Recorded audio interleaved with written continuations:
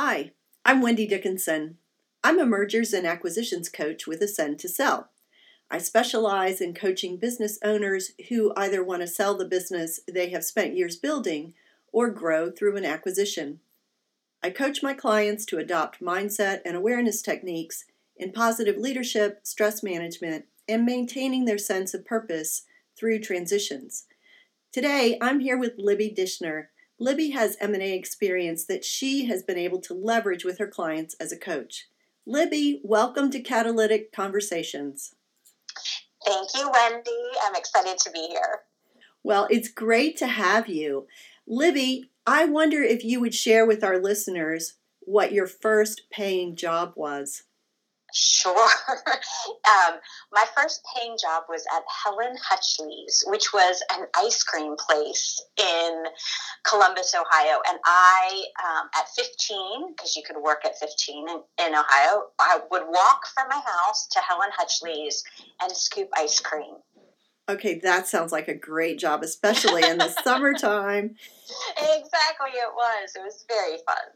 Libby, what did you learn from that job?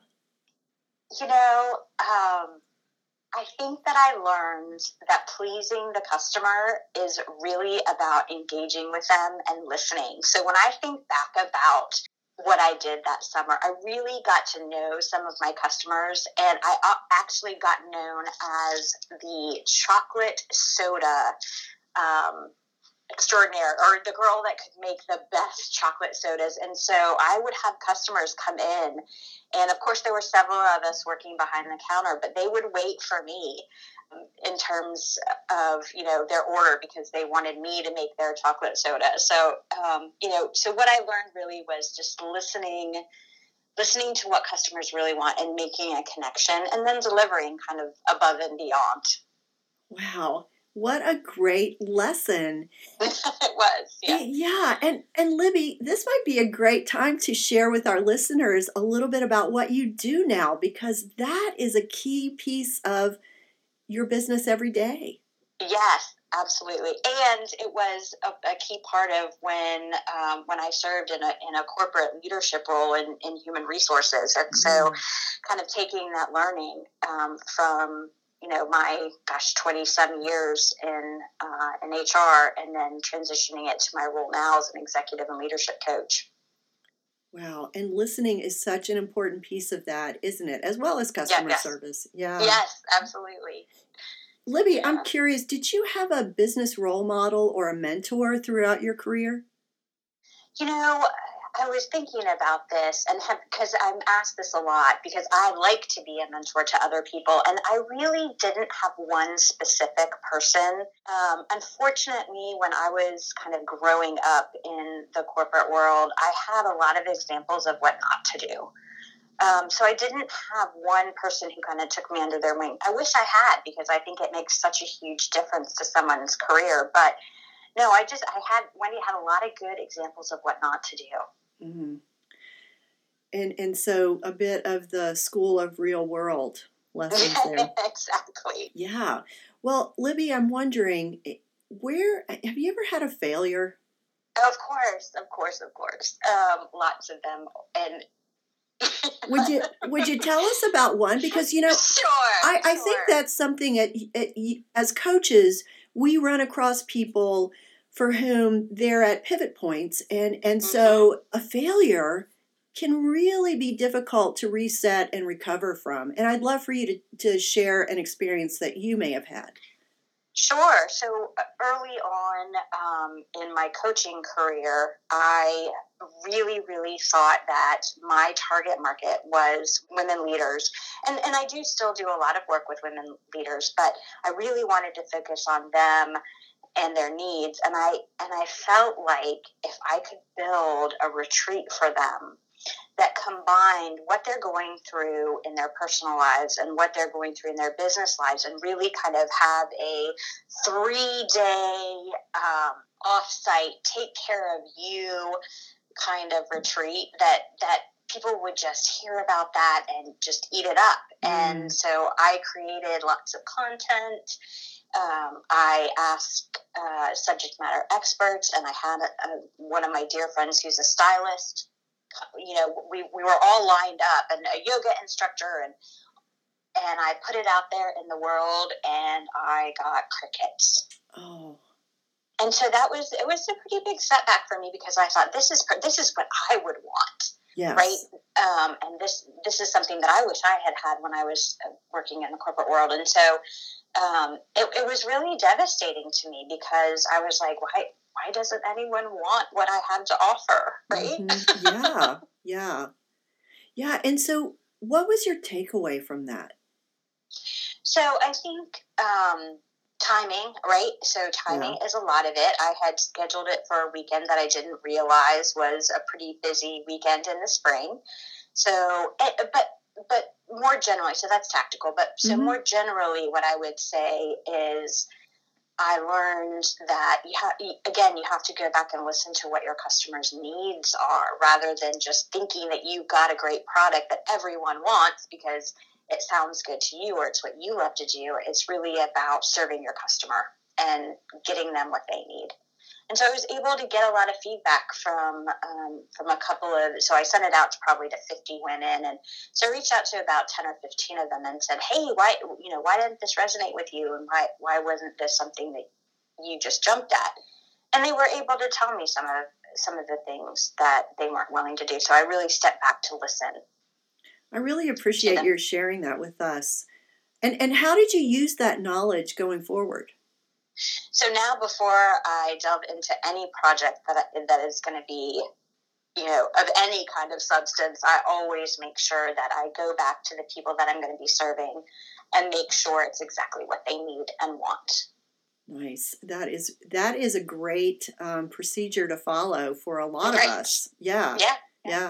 So, Libby, I'm curious, what would you say your top 3 values are? Because I hear in what you just shared with us an emphasis on service. I'm just wondering what your top 3 happen to be. Yes, so service is definitely in my top 10, but it's not one of my top 3. And so, interestingly, when I started my career, I had an opportunity to go through a time management program. Now I'm going to date myself because it was Franklin Quest at the time. And you guys remember those big day planners that everyone carried around? Yes. Well, I was actually certified to train that. And one of the greatest things that I took away from that training was really to kind of identify what your values are. So many people don't take time to do that. And so what I loved about that program is not only did it make me determine what my top values are, but it really made me kind of write a description for each of them and use them then as decision points when I was making big decisions in my life.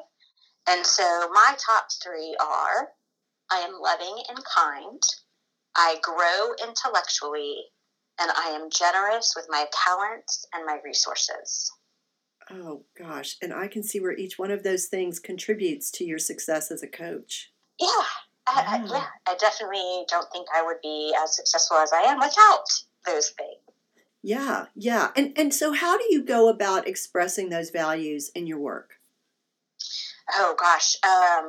So definitely, let's start with the intellectual piece of my goals, and that is that I'm a learner. I'm always reading and learning, and what I have been able to do for my clients then is transition that into tools and resources for them. So that's one way. The other way is that I'm never going to stop learning how to be a better coach. So I'm always going to plan something every year. This year, it's going to be all about neuroleadership and really using the information that we've gotten from brain science into the coaching practice, in which they're very symbiotic. So I'm going to be spending a bunch of time learning about that. And then, of course, being kind. I mean, as a coach, you absolutely have to have that empathetic ear, and being kind is a part of that. But also being kind in kind of a hold you accountable kind of way. Yeah. So really, again, it's all about being in service of the client. And so certainly that serves me well. And then generous. I think that, going back to putting that extra scoop of ice cream in the soda, or, just really doing what I call all-in coaching, which is, yes, we have scheduled times to meet and talk, but it's also about a 15-minute conversation right before you go into a meeting, and I'm not going to put you on the clock for that, if you will. That makes sense. And what a great way to describe how you do express your values in what you do. Hey, Libby, I'm wondering, I mentioned pivot points earlier. Would you mind sharing with us a pivot point that you've experienced in your career and then how you navigated that? Sure, absolutely. And you mentioned earlier that about M&A, and that was certainly probably the largest pivot for me in my career is I was working for a bank and loved my job. I was, an executive in human resources. I had a fantastic team. We were clicking on all cylinders. We were doing great things. And all of a sudden, the financial crisis happened, and our bank was a victim of that, and we were acquired by another bank. And really what I realized is that, culture and what we're able to do in an organization is just as important as the actual financial transaction of M&A work, right? So we look very, very clearly at the numbers, and we absolutely have to do that for shareholder return.